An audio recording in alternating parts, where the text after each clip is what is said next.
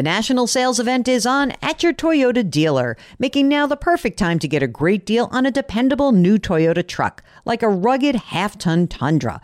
Workhorse by nature, powerhouse by design, the Tundra combines raw capability with premium comfort and advanced tech to fuel your wildest adventures. And with the available iForce Max hybrid powertrain, you can take electrifying horsepower farther than ever before. Or check out the fully redesigned Tacoma, delivering trail-dominating power and captivating style. The new Tacoma was born to make your off-roading dreams come true. And with new available tech, this legendary truck is getting even better. And when you buy a Toyota truck, you buy Toyota dependability, meaning your truck will hold its value long into the future. So visit your local Toyota dealer and check out amazing national sales event deals when you visit buyatoyota.com. Toyota, let's go places.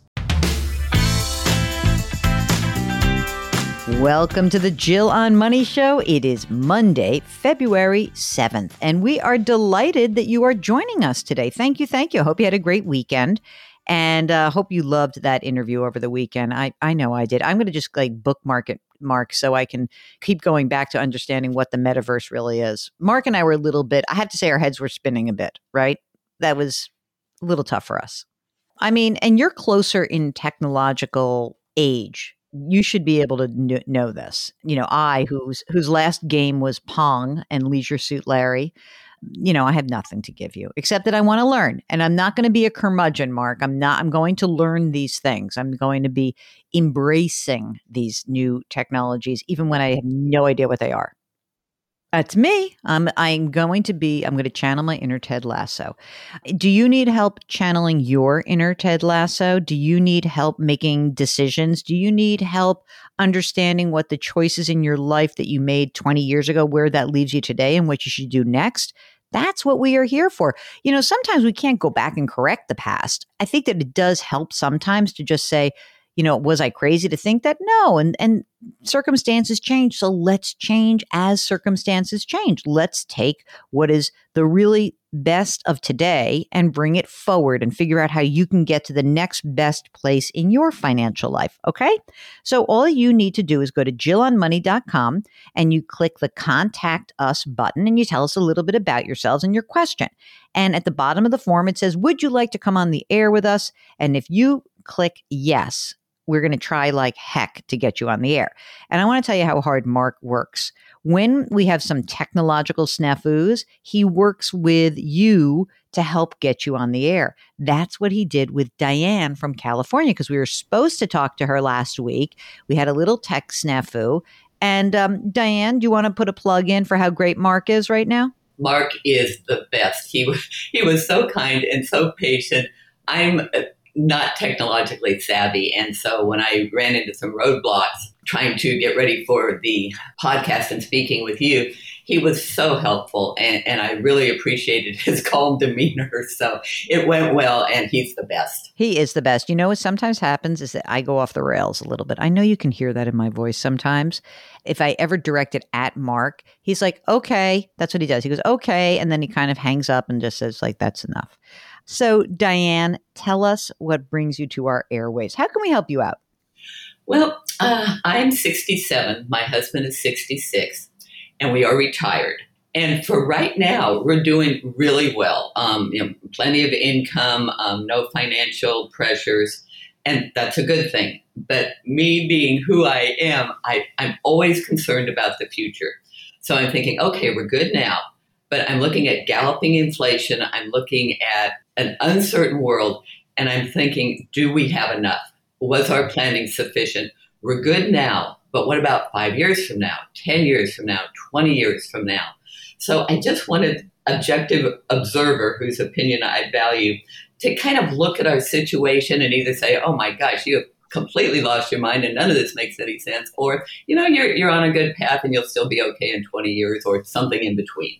Okay, I can do that. And Mark is also listening with his CFP ears as well. So, Diane, you're 67 and 66. So You're both retired. Tell us about the income that you are receiving. Let's start with the simple stuff. Right now, how about your Social Security? Let's see. My Social Security is $18.81 a month. And my husband's is $2,500 a month. What other sources of income do you have? Probably 90% of our net worth is tied up in real estate. And wow. I'm really, really glad that we did that. Jill, I've always loved real estate. I love the tangibility of it. I love the fact that you can touch it, you can see it. We do have some retirement accounts and stocks and bonds, mutual funds, that sort of thing. But I have always been drawn to real estate. And so early on in our marriage, we started acquiring rental real estate. And so now we have, about almost $5 million in real estate. So I can break that down for you if you'd like. Hold on a second. Mark, you see, this is where we need some sort of like sounder, which is cue the hate mail. I don't know if this will garner hate mail because it's not stocks, it's not cash, it's in real estate. Of the $5 million, is that all the rental, or is there is a principal included in that? Is there a principal residence? The principal is included in that, and we own all of it outright except for our primary residence. We do still have a mortgage on that, but everything else is free and clear. Let's take the primary out of it. So the primary is worth how much? $2 million. And that has how much of a mortgage? $555. And what's the interest rate? 3.75. So then that leaves me $3 million in rental properties, right? Yes. Great. And I cannot believe that's free and clear. That's wild. Near you, do you manage it? Like, how do you work this?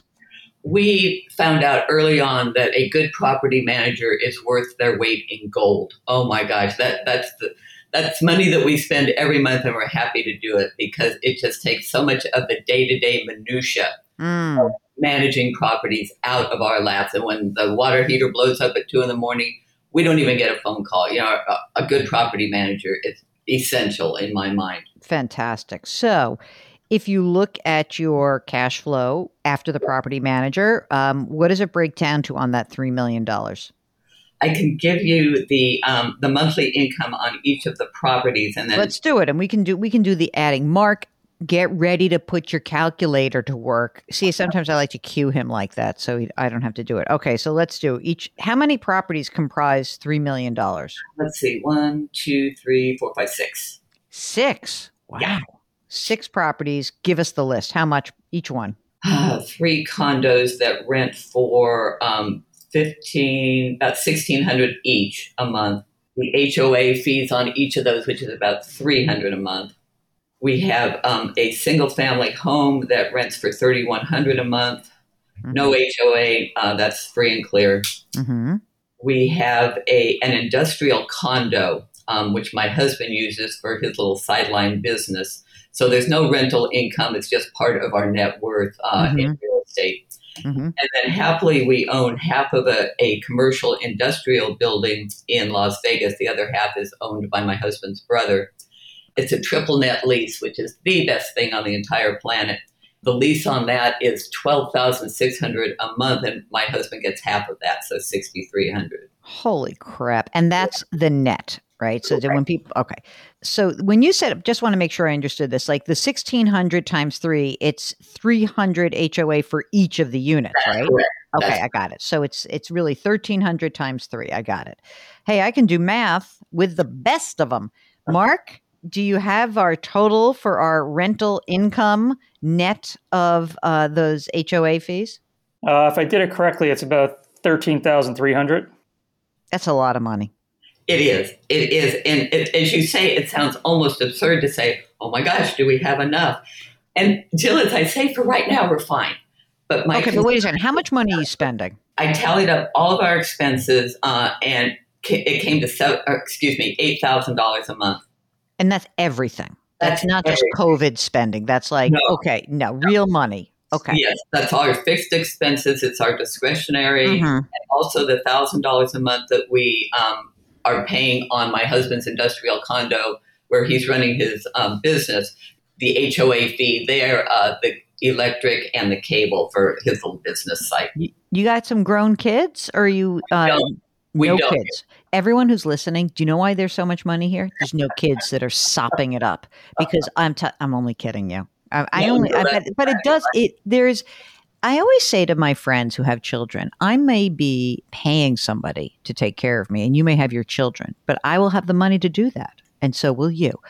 And you also, just for fun, just tell us a little bit about, the money that you have that's in investments, just for the heck of it. Yeah, it totals about 2.3 million, and it's broken out. We have a big cash position, almost $1 million, because we sold 2 of our rental properties last year. Jill, we're really trying to simplify our lives as we get older. And then we had 2 properties that we'd owned for years. They were older properties. They were maintenance intensive, and they still had mortgages. And we got to the point where we said, let's just sell them. We're not going to 1031 into another property. Yeah. We're going to sell them, pay the taxes, and whatever's left over is ours to spend. So that was almost $1 million right there. And then there's a couple of IRAs at Vanguard with index funds and a pretty heavy cash position there as well. We're rather risk adverse, as you can see. Okay, that's fine. I mean, you took the risk a long time ago, and it's paid off. I'll tell you that much. Right. That's right. And then we've got a couple of Fidelity IRAs, a small Roth IRA at Fidelity, some I-bonds, miscellaneous stuff that I piled together at the 2.3 million figure. Let's just have fun for a second. Sure. Okay. Let's just say that the real estate market collapses. Yes. It's not going to collapse in half, but let's say it did. Let's say the value of the real estate, instead of being 3 million, goes to 1.5 million. Yep. And let's just say that all of a sudden the income also drops. Probably wouldn't drop in half, but let's just say that you go from 13 grand to, I don't know, the Las Vegas lease is the big part of it. And how long is that lease?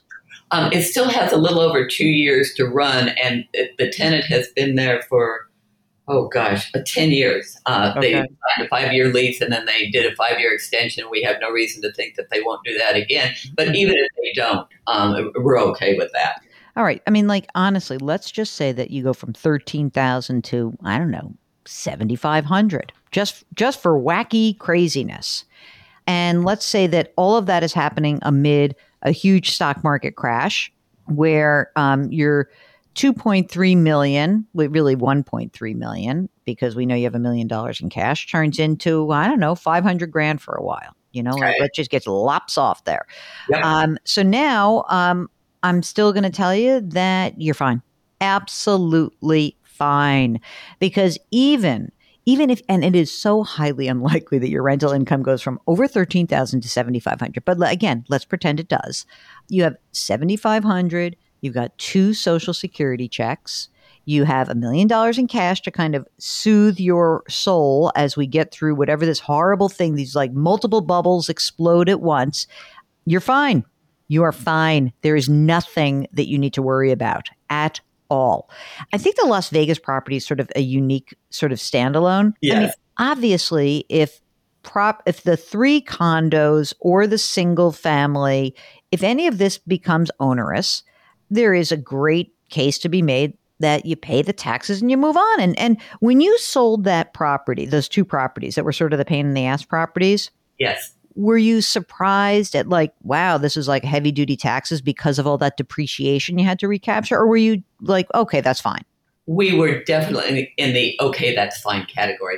It was a lot of money, and nobody enjoys writing a big check to the IRS and another big check to the Franchise Tax Board here in California. Mm-hmm. But once those checks were written and we saw what was left, that was ours to do with as we please. Nobody else is going to be able to say, well, you tried to do a 1031 and it failed. And, no, there was no pressure. And that money just sits there happily in the bank, it's awaiting a beautiful direction. So I just want to ask you one other question about the 1031. So for those of you guys listening, 1031, we've had questions about this because people who own real estate have owned for a long time. There's an embedded tax liability that exists with a lot of rental property. So there's a part of the IRS code, section 1031, that allows you to take all of the taxable gain that you have and defer it until a later date by buying another property. Now, I've been hearing about folks in your situation who are using a 1031 exchange, but also doing it with a more diversified holding instead of going one property to another. So did you consider doing that Delaware Corporation 1031 where you sort of get fractional ownership in many properties? Or were you like, let's pay the tax and move on? Definitely, let's pay the tax and move on. We briefly considered a traditional 1031, but Jill, that real estate market, and especially the commercial real estate market, because we were looking to perhaps buy another commercial piece of property, is crazed, absolutely crazed. There is no inventory. And the last thing you want to do is get started in a 1031 and then have to buy something with a gun to your head because the IRS regulations on 1031, the timeline is so stringent, so strict, and it cannot be extended for any reason. We just didn't want that pressure. We're trying to simplify, not drive ourselves crazy. And in my mind, if there's a problem that can be solved with money, that's an easy problem to solve. Oh my God, you sound like my mother. Oh my God, here we go. This is Susan Schlesinger right here. It is my motto, of life, which is if we can solve it with money, it's not actually a problem. Exactly. As long as you have money, of course. Exactly. Yeah, and that's what money is for, to make your life easier, not to make it more stressful and complex as you try to multiply that money. No. So true. You're in such great shape. Tell me that you've gone and done your estate planning, please. Absolutely. We have our living trust in place, durable power of attorneys, healthcare directives, all of that good stuff. I mean, I just want you to spend your money, have a great time, live your life. Don't worry. I don't even mind having $1 million in cash. You know that there's a lot of people who are going to say to you, well, 7% inflation. It's not going to stay 7%. Okay. Right. But even if it goes to 3%, which would be a big change, because that would mean we would go from sort of a 2%-ish inflation environment to 3%, you still have plenty of money. By the way, what is one of the best assets to own in a hyperinflationary market? Real estate. Yes. I'm so gung-ho for you guys. I think it's great that what you've done. If you feel like the cash is kind of like burning a hole in your pocket, just remember it's a huge insurance policy. It's fine. You don't really need to invest that. You could put some of it in some laddered CDs, but don't go crazy either. It's good to have the cash. You never know. Exactly. And I got a quick question for you if we still have some time. Sure. Should we go ahead and pay off our mortgage? Clearly, we've got the cash to do it. It would give me some emotional peace of mind just knowing that we did not owe one penny to anybody on earth, because right now that is our only debt. Should we go ahead and pay it off? How many years are left on it? It's a 7-year adjustable. We've got 4 years until it adjusts. It's interest only. And we did that for a reason, because we did not need to build any more equity in real estate. We have plenty. So it's got 4 years till it adjusts, and we would definitely pay it off at that point. Should we pay it off sooner, or should we refi? No, don't refi. Okay. I think no. I mean, you can accelerate it a little bit. Look, okay, so let's just say, okay, here's an idea. Now you're 72, 4 years, you're going to have to start taking some distributions from those retirement accounts, right? That's right. Yes. So maybe in 4 years, you can pay it off. And then as you start taking your distributions from retirement, you can just rebuild your cash. Yes, I like that. I wouldn't do it right now. Okay. There's no compelling reason. You have no tax deductions. It is literally your only tax deduction. It really is. Yes. Except for the depreciation. Who gets all this crap when you guys die? Who's your lucky niece or nephew? Well, it's interesting you mentioned that. Fortunately, the family members that we're close to are all really well situated financially. So everything's going to charity. I love you. Yeah. That's so awesome. Good for you. Congratulations. What a wonderful thing. God, Thank you. It's a beautiful thing. Diane, you're in fantastic shape. Mark and I are waving our magic wands and telling you to go off and do your thing. You have built a beautiful nest egg. You've done a fantastic job, a really unique situation. And I thank you so much for sharing it with us. And, gang, if you want to be like Diane, I'll bet you one thing about Diane's situation. She and her husband didn't accumulate all these properties in a booming real estate market. So if you're looking for rental property right now, now may not be the best time. You might want to wait a bit and just kind of see how things go. If you have rental property, take the lesson of Diane and her husband, which is if it's a pain in the neck, get rid of it, hire a property manager, but put these things on autopilot so you're not the one who gets the call in the middle of the night. Diane, thank you so much. This is great. Great news. I love starting the week on a strong footing. We are delighted to answer your questions. Maybe you've got a crappy rental property. I don't know, Mark. Is there anyone who owns rental real estate right now who's not making money? Like, where's the bad market? Yeah, Mark's like, you got to be really screwing up right now if that's the case. We would be delighted to walk you through any real estate transactions. I just spoke to a lovely editor in the Viacom CBS family, and she was telling me that she was approved for a $1.6 million loan, and she makes, you ready for this, $200,000. I'm like, what?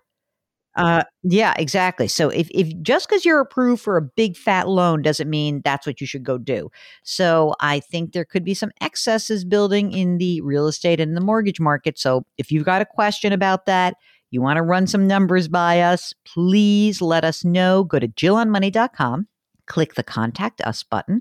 While you're there, sign up for the free weekly newsletter. I will not stop asking you to do this until I get to a milestone number.